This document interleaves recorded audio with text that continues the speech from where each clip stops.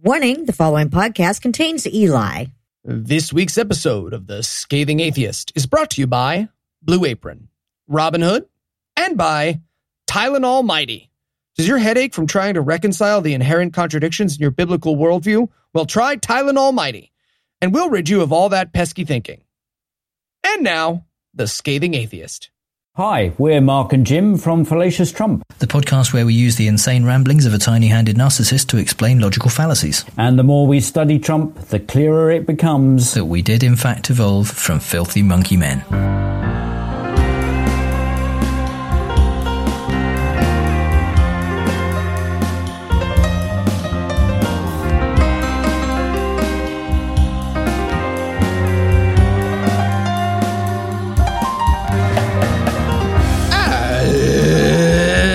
Thursday. It's August 9th. And it's National Hand-Holding Day. So we're going to put on a podcast for you. It's like on the radio, but on the internet. I'm Noah Illusions. I'm Eli Bosnick. I'm Heath Enright. From New York, New York, Cincinnati Swing State, and Good Husband, Georgia. This is The Scathing Atheist. On this week's episode, we'll record this in the past with bits from the future because we're not here right now. Jeff Sessions announces a biblical space force to prevent church-space separation. And Bible Peace Theater gives us some Mora Gomorrah. But first, the diatribe.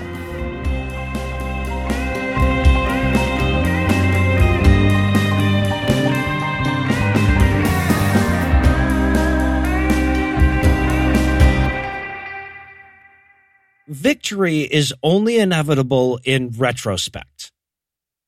I mean, from a determinist perspective, sure, everything's inevitable. But for those of us who are fans of history, it's easy to fall into this delusion that says you can predict the 100th percentile of the victory based on that first 99% because all the victories we ever saw went to a 99th percent before 100, right? And in times like these, when secularists look around and see theocrats encroaching on everything they hold dear, it can be damn tempting to comfort ourselves in that delusion, right? To look over our shoulders at how far we've come and assume that momentum will somehow carry us over the finish line like some kind of atheist manifest destiny. But this is exactly the worst time to do that. You can't move forward while you're looking over your shoulder. And if you try, you're going to fuck it up. And I see people making this mistake all the time. Hell, half a presidential administration ago, a lot of people were saying the fight was over. We got to hang up our gloves. And I get it.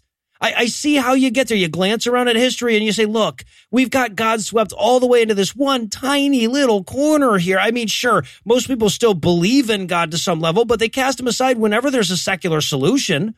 They don't sacrifice to God for good weather. They check the forecast. They don't trust God to keep their building up, right? They use math and zoning codes. They don't turn to God with their colicky baby. They turn to a doctor. They don't pray to God for a good crop. They use modern fertilizers and pesticides. And given all of that and the relentless advance of science, isn't it safe to assume that the God of the gaps will eventually get spackled into obscurity if you just keep running the tape forward?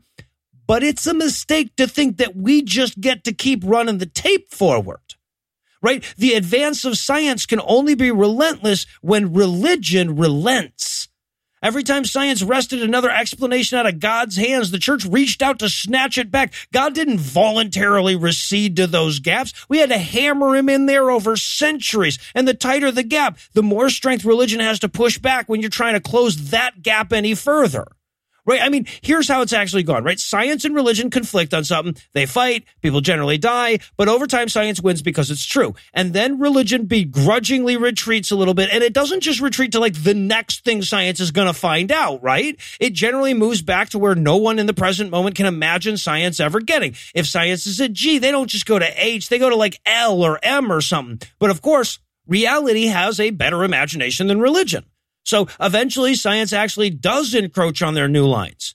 Previously unthinkable things like an explanation for the diversity and specialization of life or the origin of the universe itself pop out of scientific research and we start the fight all over again. And over the centuries, we've seen this happen so many times that it might seem like an endless cycle, but it's not. It can't be. This is a limited playing field. And right now, science is around W or X. There's not much alphabet left for religion to retreat to anymore. I mean, consider where they had to retreat last time we did this shit. We traced the universe back to the beginning of time itself. And then they were like, okay, but what about before time, though? And, this is easy to laugh at, but when we do it, we're laughing at a cornered animal. Think about what's left for God at this point. The providence of God is the cutting edge of science, and as science advances, the cutting edge becomes all the more important. The genetic code, for example, is the providence of God. And for millennia, we turned to God whenever a baby was born all fucked up and had a miserable short life because of it. We've needed to invoke God's mysterious plan to cope with shit like that. But along the way, God's plan necessarily included the occasional two-headed baby. So now, faced with the ability to actually fix a lot of these genetic abnormalities, we have to fight against a bunch of religious idiots accusing science of playing God. Destroying the world is the providence of God.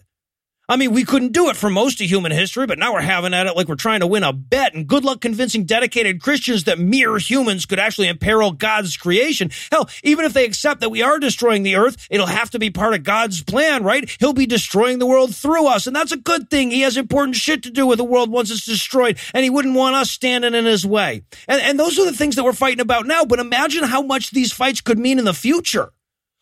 Nothing screams providence of God quite like immortality, right? And sure, there's no current technology that's going to grant us eternal life, but it's not like that breaks the laws of physics or anything. It's not hard to imagine some new discovery in the next few decades that could, for example, render humans impervious to aging. That's not exactly immortality, but it's close enough to brush up against God's turf. So what will religion do? Now, granted, most of them will just take the fucking elixir and retrofit some kind of justification about how God wants them to spend as much time on earth as possible converting the heathens or something. But some of them are going to push back. Immortality is God's job, not humanity's. They'll accuse those damn scientists of thwarting the Lord and robbing people's souls of their opportunity to live with him in heaven. They will fight on the side of death itself if they think it can rescue their God from antiquation. And our job as atheists, as secularists, as vassals of reality is to serve as the skirmish line for science. Right? We already know where the theocrats have drawn their battle lines, and our job is to turn them out of those trenches before science ever gets there. So as tempting as it is to just pat ourselves on the back for the tiny little corner we've left for religion, a room isn't clean just because all the dirt's in the same fucking corner. We need to save the self-congratulations for the day when we've swept them off the board. They're talking about your Jesus. We interrupt this broadcast to bring you a special news bulletin. Joining me for headlines tonight are past tense Heath Enright and Eli Bosnick. We were gearing up for the live show in Chicago this week, so we didn't have time to stay abreast of the news to the degree that we normally do, but we've been stockpiling a few headlines for just such an occasion. And we'll get to those right after a word from this week's first sponsor, Blue Apron. Remind me why we're doing this again? Just be cool. Hey, guys. Hey, how's it going, bro? Good. Thanks for coming over for dinner. First time hosting a meal in my new place. Still haven't cleared those bottles and cans, huh? No, these are new ones. Oh, sure. Cleared the other ones. Okay, gather around the table here. Let's do it. This is a couch cushion propped up by 2 folding chairs. Eli. Cool table, Keith. That's cool. Thank you. Okay. So our first course is a cheese course. So, okay, you guys want to open your mouths, or you want a Dixie cup? They let you take as many as you want at the dentist, so I have a lot of I'm Dixie cups. Actually good on the spray cheese. Thank you. Okay, your loss. Noah, cheese course, Dixie cup. I'm spray. good. Hey, Heath, why don't you just try Blue Apron? Oh, what's Blue Apron? It's the #1 meal delivery service in the country. Yeah, they deliver perfectly portioned ingredients right to your door, along with easy-to-follow recipe cards. So you aren't just cooking, you're learning to cook as well. Yeah, but aren't those boxes just the same stuff over and over? Not at all. Their recipes are seasonally inspired. So, for instance, if you signed up this month, you could get chicken with barbecue sauce and juicy cheeseburgers with spicy slaw, as opposed to the main course you're planning to service, which is... Oh, it was the canned cheese, actually. Wait, I thought the cheese was the first course. It is. Cool. First. I use Blue Apron all the time, and even though they didn't ask us to plug this bit, a couple weeks ago, Anna and I tried one of their multi-course dinner party boxes. It made hosting a snap. Okay, guys, but you know what? Some of us are on a budget now that we live alone. You're holding a solid gold ping pong paddle. And let me finish. And have to budget differently now. But Heath, you can check out this week's menu and get your first 3 meals for free at blueapron.com/scathing. That's blueapron.com/scathing to get your first 3 meals free. Yeah, man, Blue Apron. It's a better way to cook. Fine. I'll try Blue Apron. Now, if you hold out your bowls, I'll squeeze you both some soup. I'm good. Me too. And now back to the headlines already in progress. And in God is an arms dealer news, we're pretty sure that God is an arms dealer. Okay. Speaking of which, there's a chance we might have finally found something fundamentally dangerous about being a Christian. I knew we'd find something eventually. I knew. Right. So obviously, we've been trying for years to bring up stuff like genocide, but you can't really complain about a zero-sum game. But when the killings don't accomplish a coordinated goal, like most of the shootings here in the United States, that's just all negative at that point. And according to a recent study, Christian nationalists in America are incapable of understanding gun control because they genuinely believe that God wants them to have guns. They're just like, maybe he misses me. You don't know. Well, I mean, to be fair, if they actually understood their book, they'd probably be running around with swords sticking out of their mouths, and that might be even more dangerous, especially in traffic. Yes. So the level of insane delusion that emerges from this study is terrifying. It turns out that your political party is not the best predictor of your stance on guns. It's actually Christian nationalism. Really? Believing the United States is a Christian nation means you're pretty much guaranteed to oppose every single regulation on handheld explodey death machines. Which, by the way, needs to be the term we always use. Yeah, there you go. We're not looking for gun control. We're looking for just general handheld explodey death machine control. Anything that falls into that category.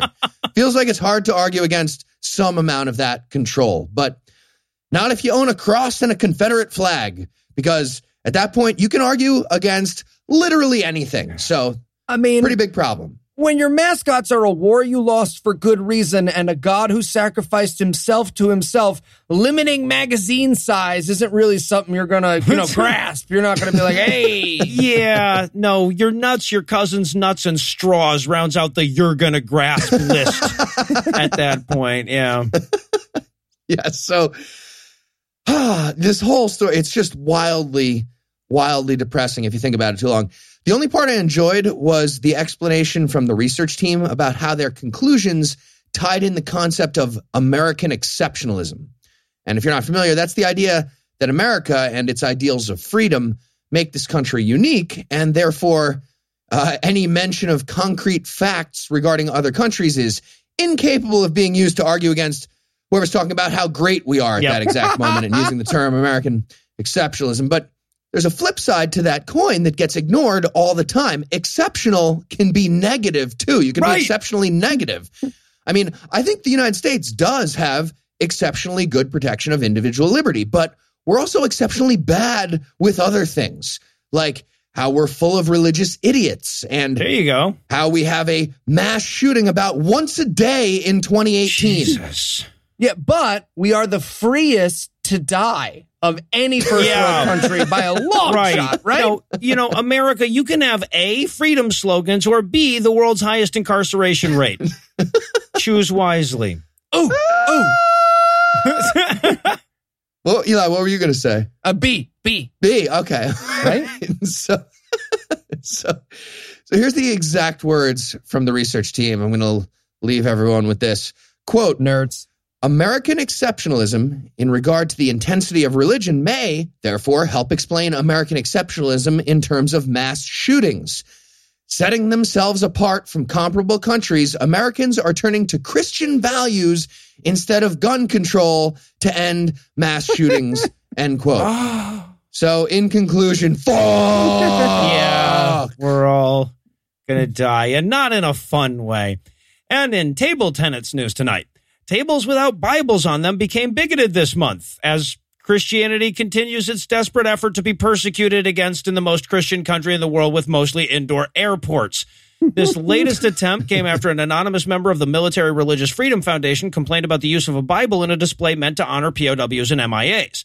The MRFF sent a letter to the base's commander. The commander said, hey, our bad, and fixed it by switching out the Bible for an interfaith book that doesn't denote any particular religion. And with all the rational voices thus satisfied the situation was under control, it was left to the irrational voices to take it from there. Sorry, quick question. What the fuck is an interfaith book? Yeah. Parts of this book are wrong. Turn to page 4 if you think it's the Muslims. Right, yeah.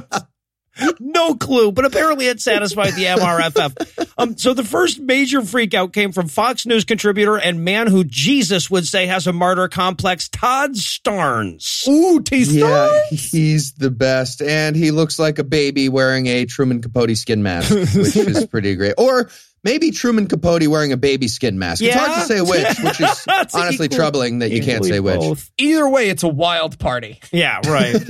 So Todd Starnes took to the airwaves to warn that the Department of Veterans Affairs was removing Bibles from hospitals and suggested it was because atheists were, quote, offended by the presence of a Bible, end quote. Needless to say, he didn't bother to contextualize that with the words, when it's used in a display meant to honor all the men and women in the military, more than a third of whom aren't Christian. He then closed his blood and thunder Jeremiah by threatening to tell the president on us. It's the best. Tell the president on us for violating the Christian right of seeing non-Christians be honored by the Bible all the time. Right. That they have, like the constitutional right of enjoy our book, enjoy it now, Yes. enjoy our book now. Right. I'll wait right here and watch your reaction to my novel. Yes.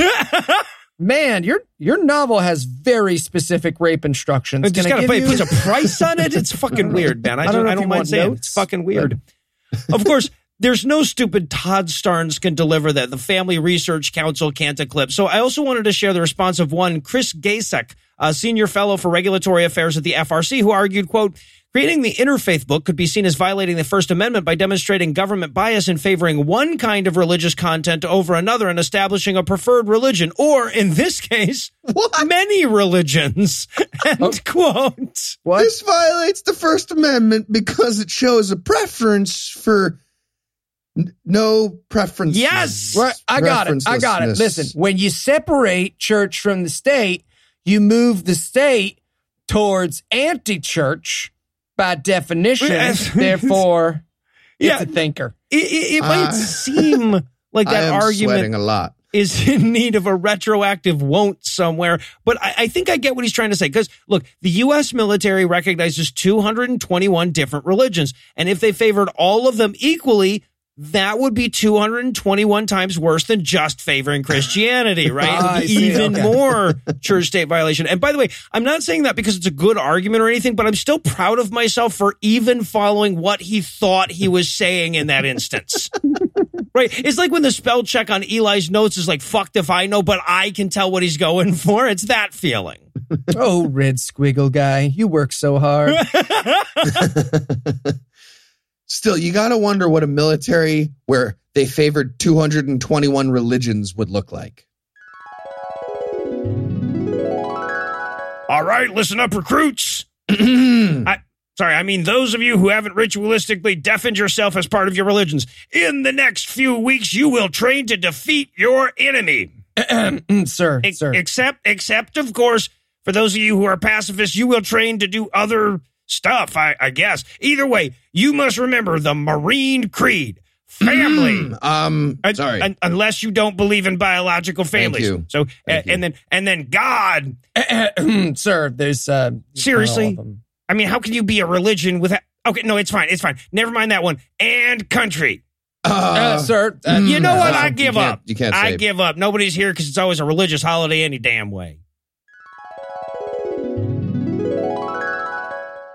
And in burial or cremation news, we have a new development in the legal battle that's been raging in Texas over the appropriate way to dispose of aborted fetal remains. On one side, you have evangelical Texas lawmakers who continue their efforts to require burials or cremations. And on the other side, you have pro-choice women, or in the regional parlance, whores, who want to bathe in the blood of their prey to prevent aging, obviously. And also atheist podcasters with a very interesting interpretation of Peter Singer veganism who want to make protein shakes. Okay, tattletale. And some of us just want to collect the whole set so they can form Fetus Voltron. Oh, so cool. Fetus lion robots is an amazing concept for anything. That's the best. Yes. So just in case you missed it, here's a quick background on what's been happening.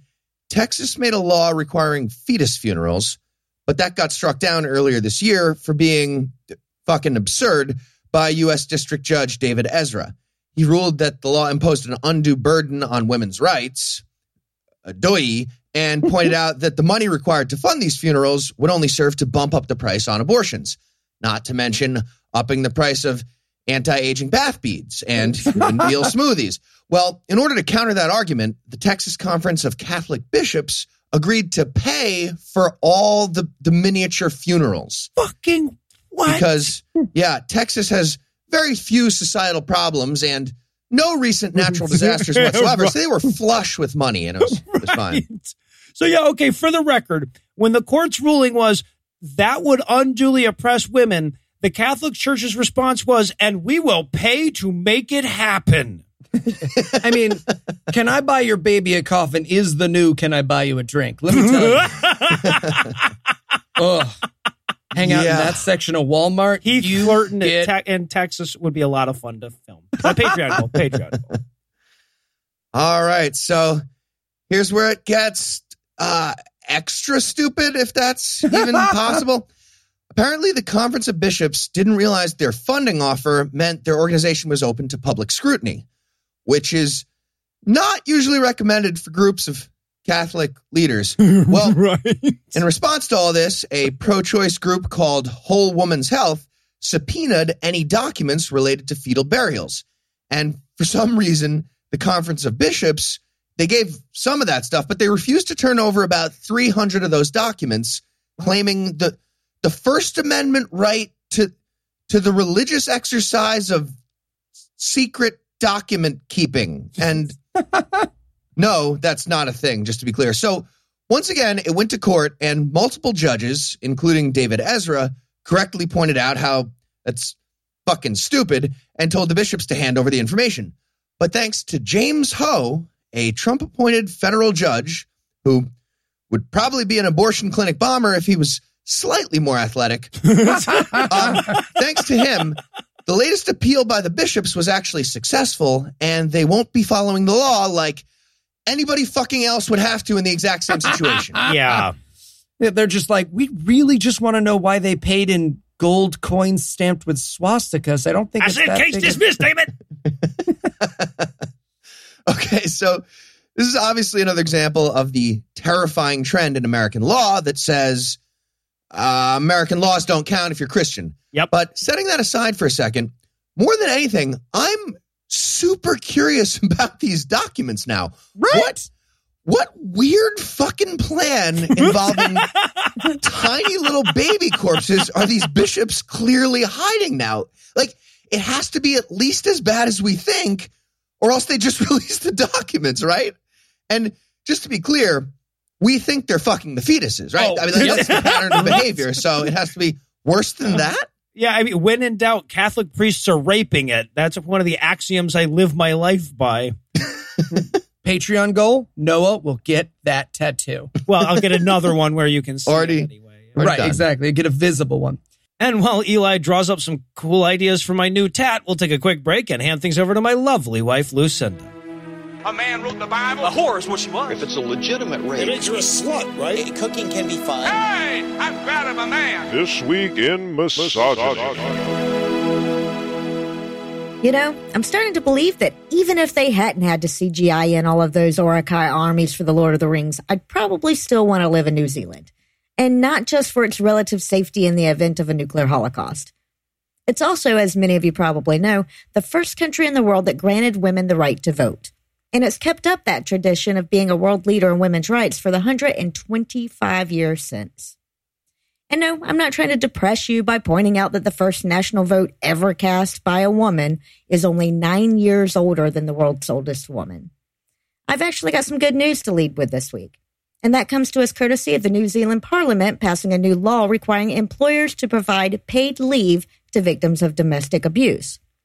Now, to really dig into this, I'm going to have to wipe a little of the luster off the island nation. Because for all the good shit that the Kiwis have going for them, they also have one of the highest rates of domestic violence in the developed world. According to an article I read in The Guardian, cops in that country respond to a domestic violence incident every 4 minutes. In a country with the population of Alabama. And for a little more perspective, since I just happened to compare it with the U.S. state you most likely think of when you think of domestic abuse, that rate is more than 12 times higher than the rate in Alabama. And clearly, this legislation is designed to combat this, not only by giving victims time to find a new place to live, but also by reminding the society that a problem like this can't be solved by police action alone.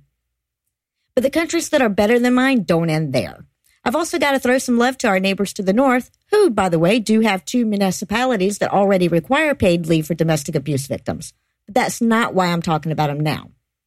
I'm actually bringing them up to give them a huge pat on the back for standing up to the misogynistocrats running Saudi Arabia.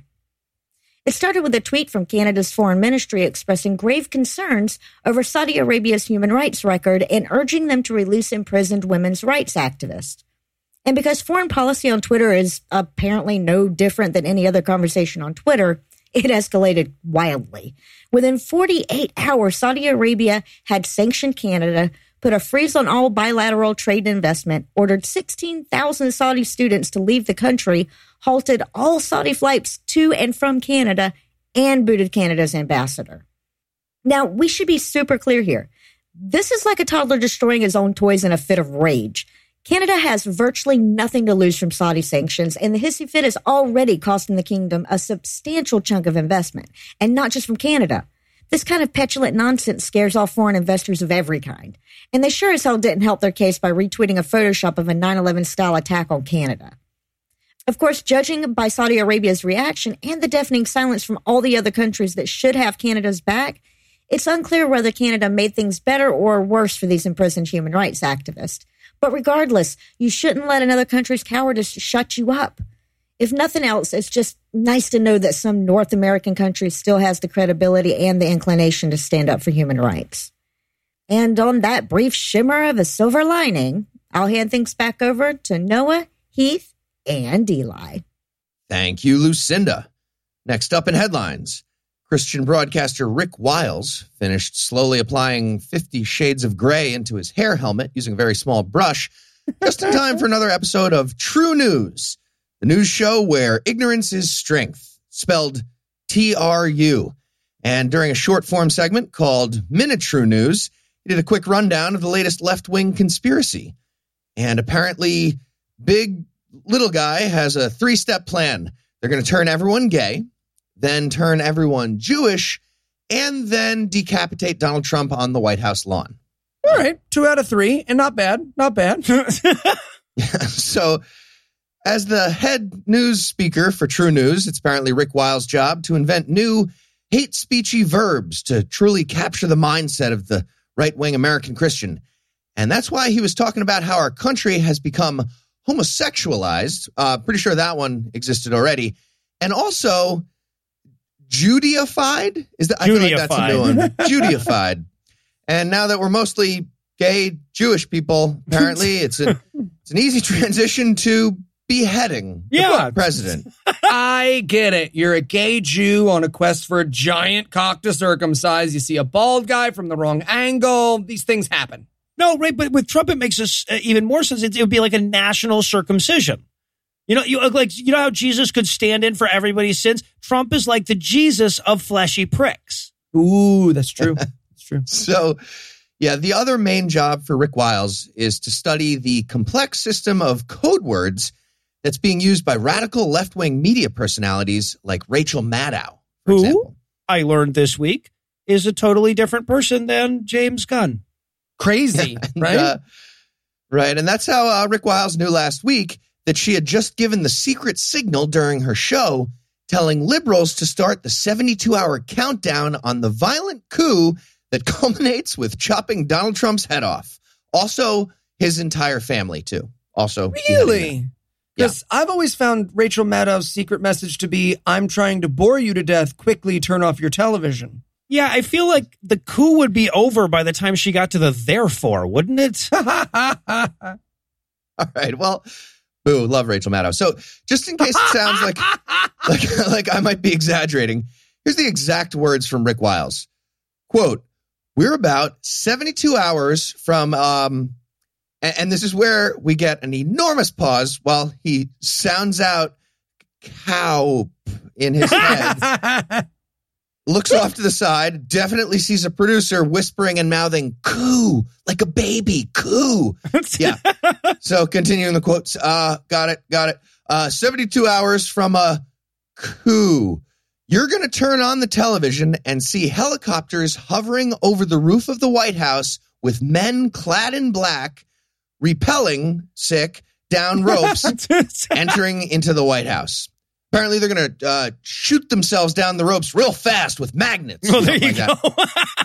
Continuing the quote, be prepared for a mob, a leftist mob, to go into the White House and to drag Donald Trump out with his family and decapitate them on the lawn of the White House, end quote. How does one prepare for that? Right? What are like? Have appropriate music on hand? Arrive having eaten? I don't know. I just got to say, guys, over the last couple of weeks, I have just been loving where Rick's head is at. Like, let's get this guy in the game. They didn't have him run for a spot in Bronx nobody cares about. He's an idea machine. That's what I'm saying. He's an idea machine. Yeah. So anyway, as of this recording, that was about 200 hours ago when he announced the 72 hours. So it looks like Rick Wiles might want to crunch those numbers again. Or maybe he meant radical liberals wouldn't be chopping off the president's head in the next 72 hours. Easy. But that's a weird story to run, that we wouldn't do that. It's confusing either way. It's hard to say what he ever means. And in Booze Clues news tonight, former Playboy model and current child murderer Jenny McCarthy took to Facebook this week with scientific proof of the afterlife. Is it the fact that anyone's still talking about Jenny McCarthy? Her career's been dead for... Yes. So Singled Out was amazing. Whatever. Yeah. So given the sheer volume of kids she's killed, it's no surprise that McCarthy thinks her house is haunted and posted proof of this in video form on her Facebook with the caption, quote, haunted, just happened in my house. I had to look at the security tape to prove it. Ah, end quote. Ah. The tape's just thousands of twins from The Shining, just covered in measles walking around the house. Right. So the video is of Miss McCarthy, staring at herself in the mirror for an extremely long time, like normal sane people do. But then it appears that her piano plays itself for no reason. Yeah, I mean, if the piano had a motivation, on the other hand, that would be a different thing. Okay, somebody needs to visit Jenny McCarthy as the ghost of Christmas vaxxed. And as the twins from The Shining covered in measles. Well, right. Yeah, it is illegal for me to offer Heath points for this, so I will not, but wink. Yeah. 2 votes. Two winks. Whatever. No winks. That's a blink. That's a blink and it means nothing. So there's just one problem with her ghost video. The piano noise is actually the sound of her Google Home booting up, which you'd think she recognized that, or she thinks her Google Home is haunted as well. Yes. It's hard to tell. She is, after all, criminally stupid. So it's hard. Mail from a ghost. What's happening? Well, yeah, I mean, we're talking about a person who heard a tone and assumed ghosts. I feel like as soon as you said, or she thinks, you were barking up the wrong tree there. It's fair. That is fair. And on that note, we're going to bring the headlines to a rolling close. Heath, Eli, thanks as always. Jenga. And when we come back, it'll be the future.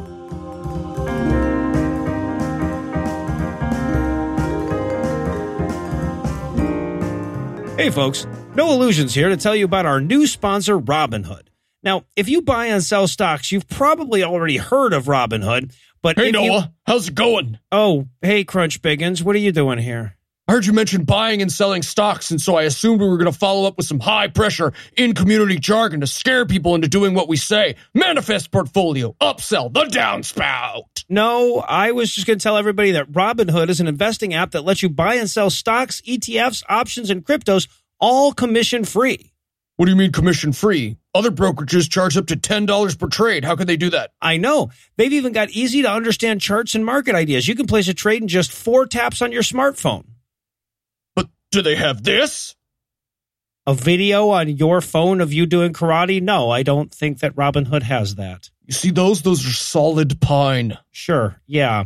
Okay, but here's the best part. Robinhood is giving listeners free stock like Apple, Ford, or Sprint to help build their portfolio. All you got to do is sign up at scathing.robinhood.com. That's scathing.robinhood.com. Wait a second. You're telling me no commissions, a free stock just for signing up? That's right. That's a downswell on the uptrade of MarketWatch for sure. Crunch, what do you actually own stock in? Bear market. Okay. Robinhood. Investing. Now for the rest of us. That's a market made of bears. Sure it is, Crunch.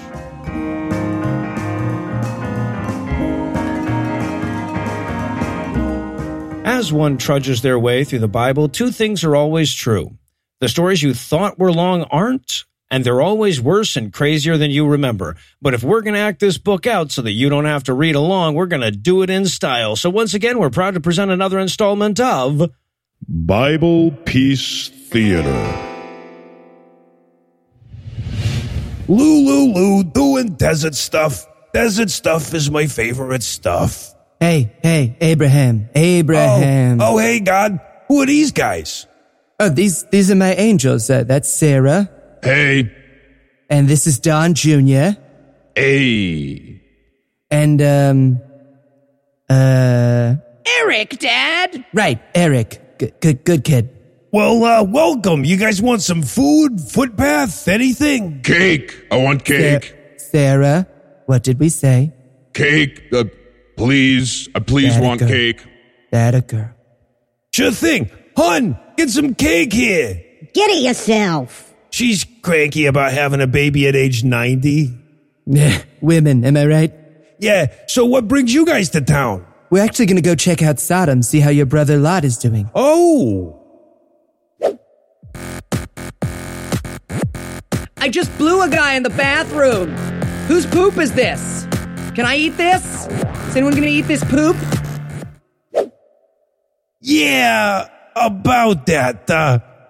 Hypothetically, if you got there and say everybody was, I don't know, top of my head here, gay and eating poop, what would you, Oh, I would kill them all. I would kill every single kill person. them all. That's what I thought. But like, what if there are some good people in the city? You don't want to kill them, right?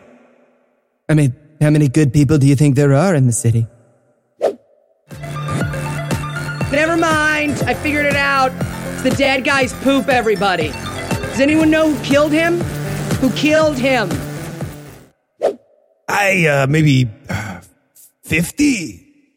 Oh, I mean, if you think there's 50 good people in the city, I'm not going to kill the city. Don't worry about it. Okay, cool. What do you mean you all killed him? Do you guys all want blowjobs? Do you want blowjobs? Or maybe like 40? I mean, 40? Sure, I won't kill the city. If you think there are 40 good people there, then we're totally good.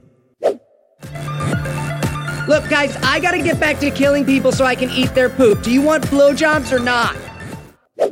10, final answer. Final answer. Sure. 10 people, I won't kill them. Hey guys, welcome to Sodom. I'm Lot. Would you like a free sample of poop? No thanks. I'll take some. Cool. Where are you guys from? You want a foot bath or something? Heaven. We're from, Missouri. We're from Missouri. Cool. Those places both sound fake. Weren't there 3 of you in the last chapter? Oh shit, we forgot Eric at the gas station. Guys, I got Twizzlers. Guys? Oh, damn it, not again.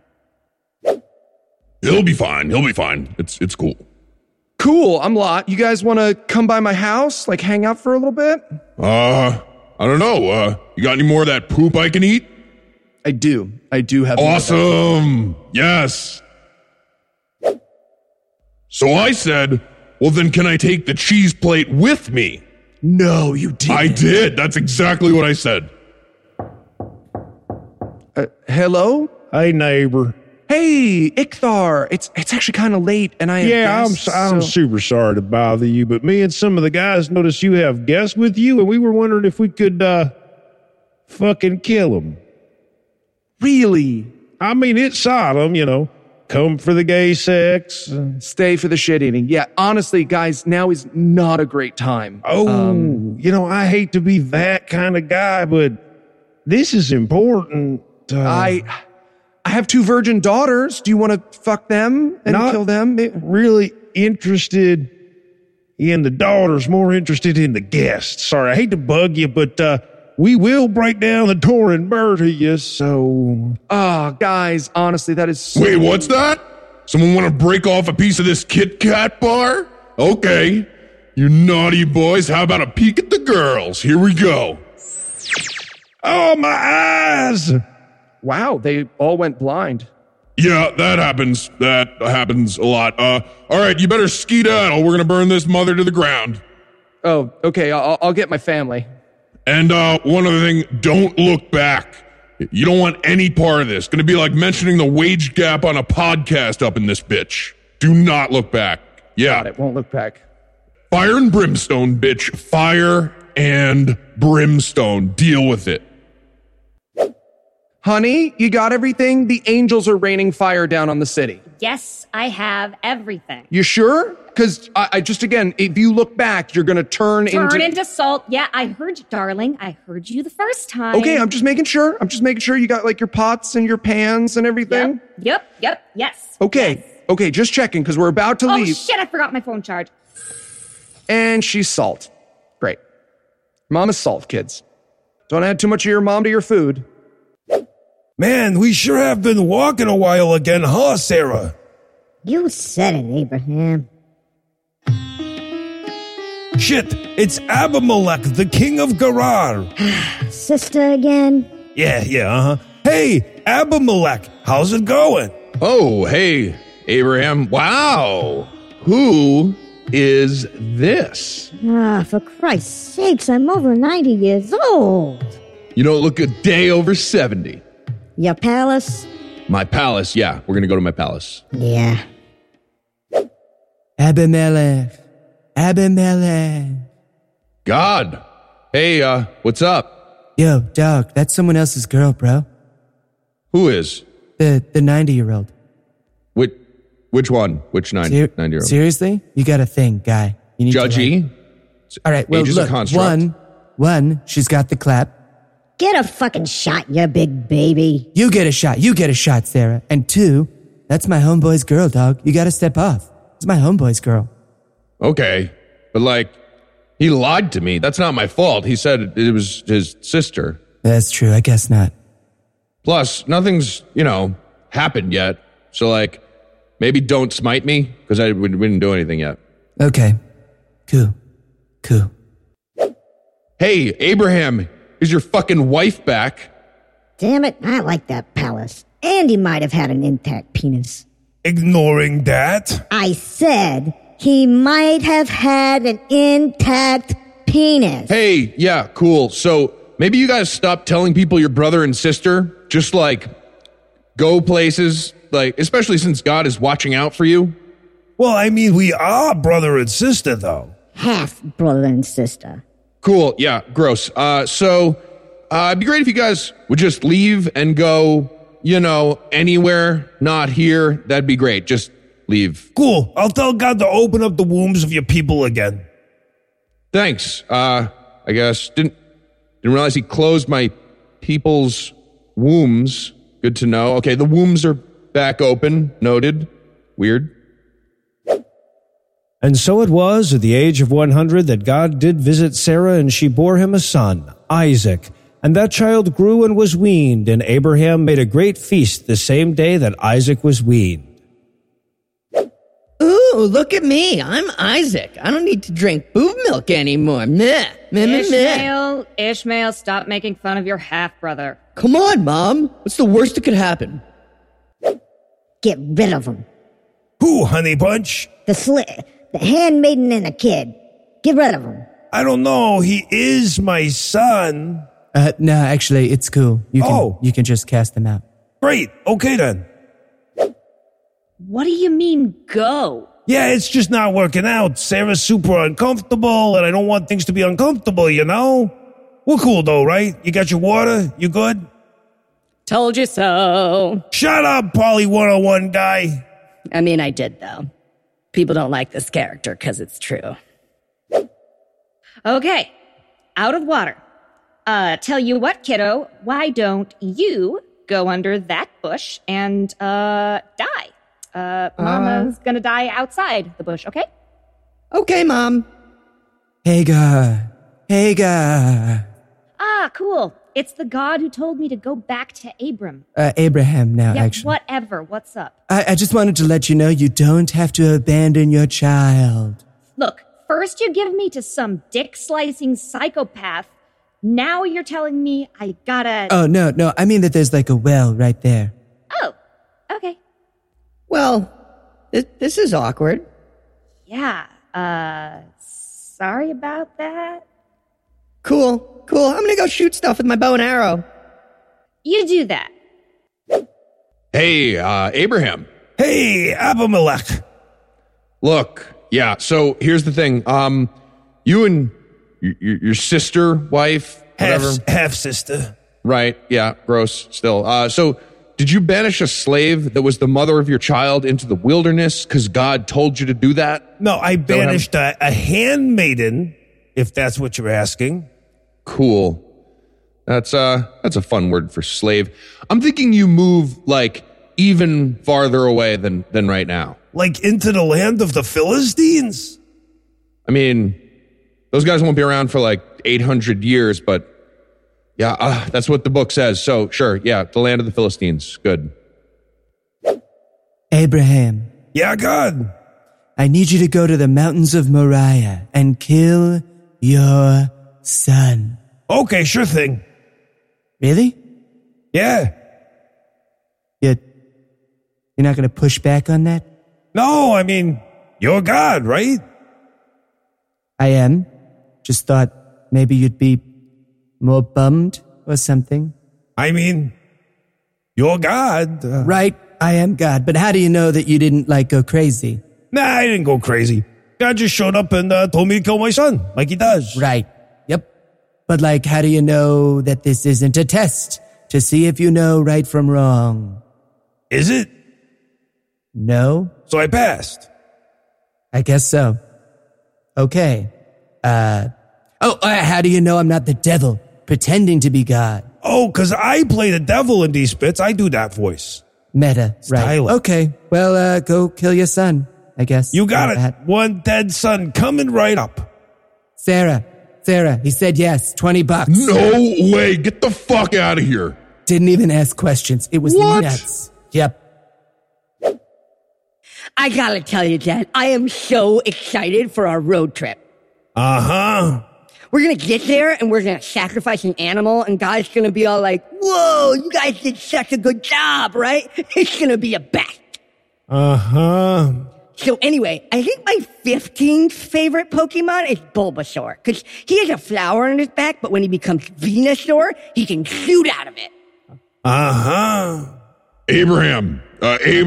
Hey, Sarah Huckabee Sanders, what's up? Yeah, so there was some misreporting lately, and, the rumors that God told you to kill your son are not true, actually. Really? Because he told me right to my face, though. Yeah, you're lying right now. Oh, okay. So don't kill my kid? No, don't. You sure? Yeah, positive. But hey, God says he's really proud of what a trooper you were about this. You're gonna have as many seeds as there are stars in the sky and grains of sand on the beach. Oh, okay, cool. And they'll be blessed above all other people. Really? So, they won't get massacred over and over and over and over and over again through history? No. And you sure you don't want me to kill this kid? I am sure of that, yes. Okie dokie. Come on, kid, let's go home. Cool. Anyway, I think my 16th favorite Pokemon is Hitmonchan, because he's a fighting type Pokemon. And content in the knowledge that it's smooth sailing for the Jews from here onwards, we'll put this bit on hiatus for a few weeks, but we'll be back in 3 weeks for more Bible Peace Theater.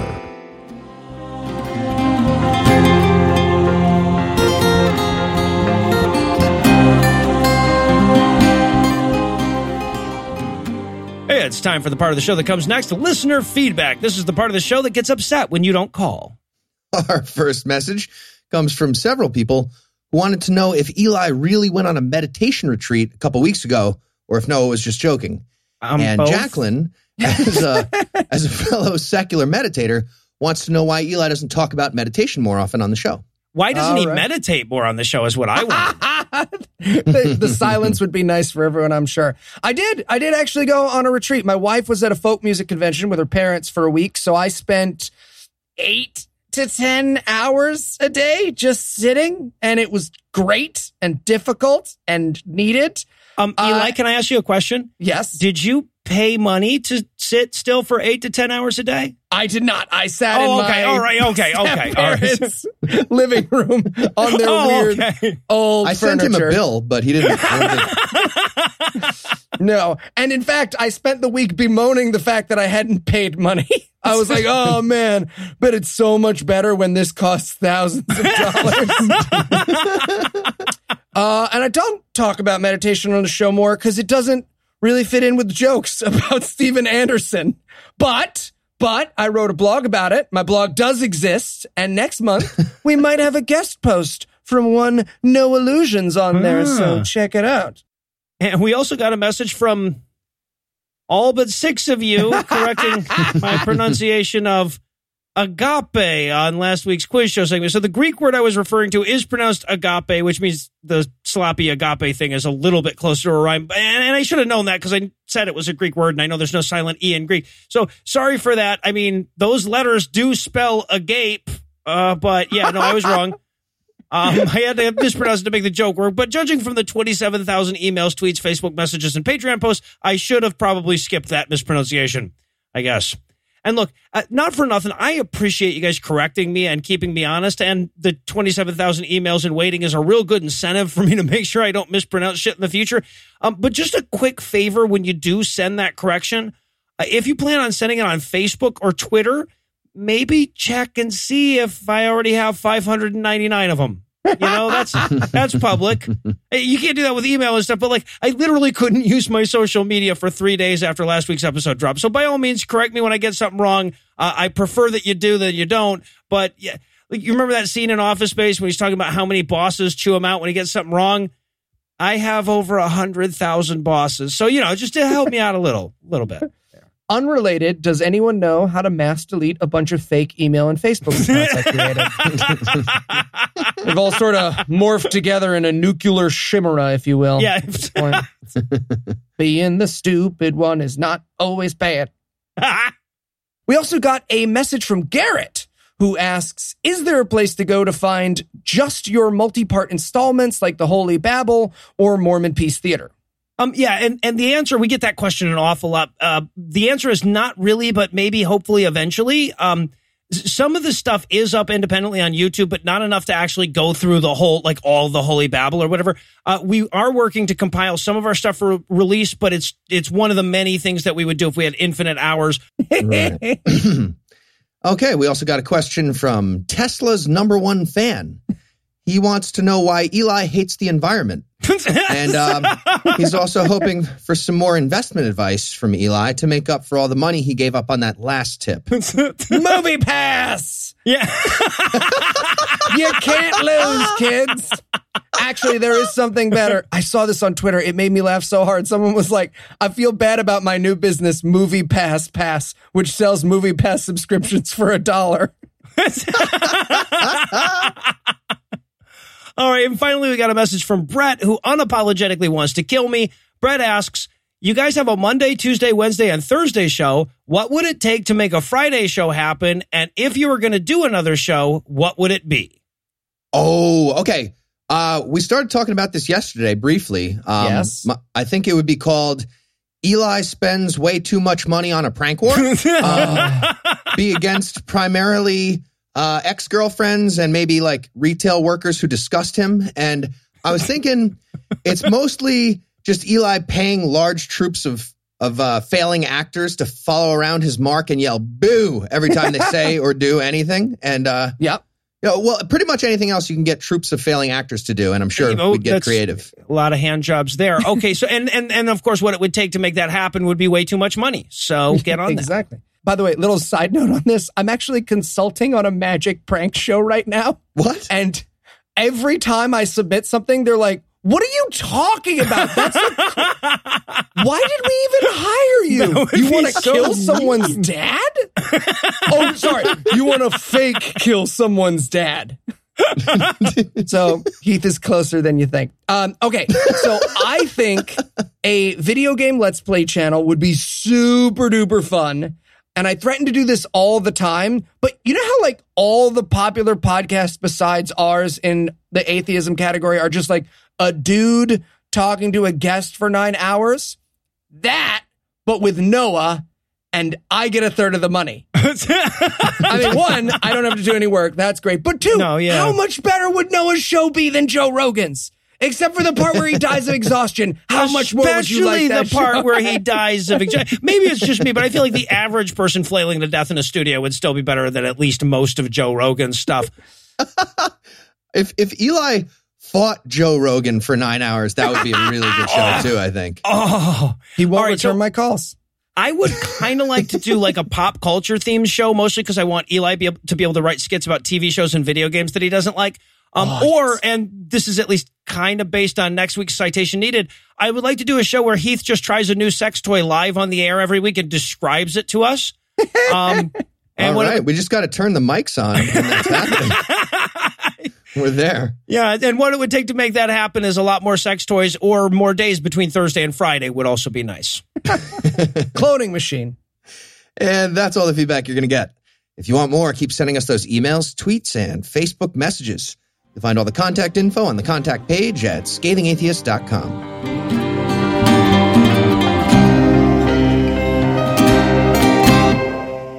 Before we skedaddle tonight, I wanted to offer one last reminder about the show in Chicago. We're in Chicago this weekend for our first U.S. live recording of Citation Needed with Tom and Cecil from the Cognitive Dissonance Podcast. The Platinum Night and the VIP seating is sold out, but there are still a few general admission tickets available for the main show on Saturday night at the Victory Gardens Biograph Theater in Chicago. Check the show notes. This will be your last chance. Anyway, that's all the blasphemy we've got for you tonight. We'll be back in 10,022 minutes with more. If you can't wait that long, be on the lookout for a brand new episode of our sister show's Hot Friend God Awful Movies, debuting at 7 a.m. Eastern on Tuesday, and an even newer episode of our half-sister show Citation Needed, debuting at noon Eastern on Wednesday.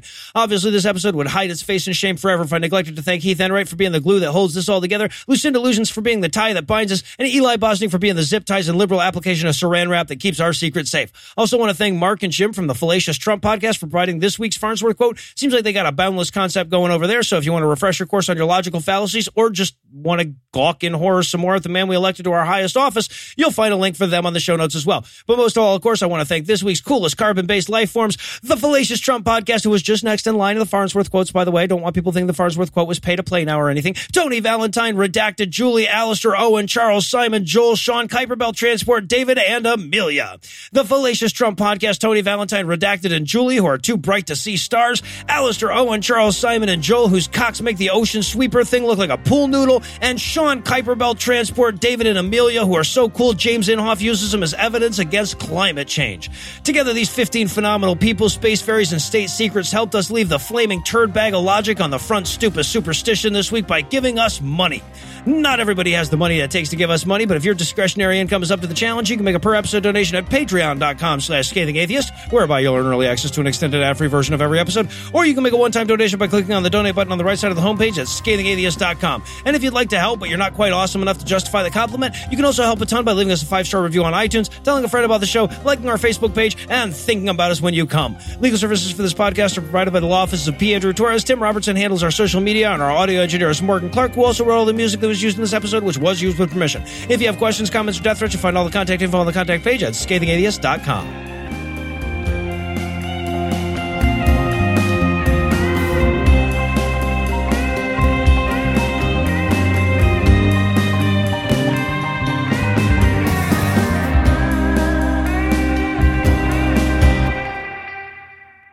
Eli nailed it, huh, Morgan? Got it. Put it together, Morgan. Get it together. The preceding podcast was a production of Puzzle and a Thunderstorm, LLC, copyright 2018, all rights reserved.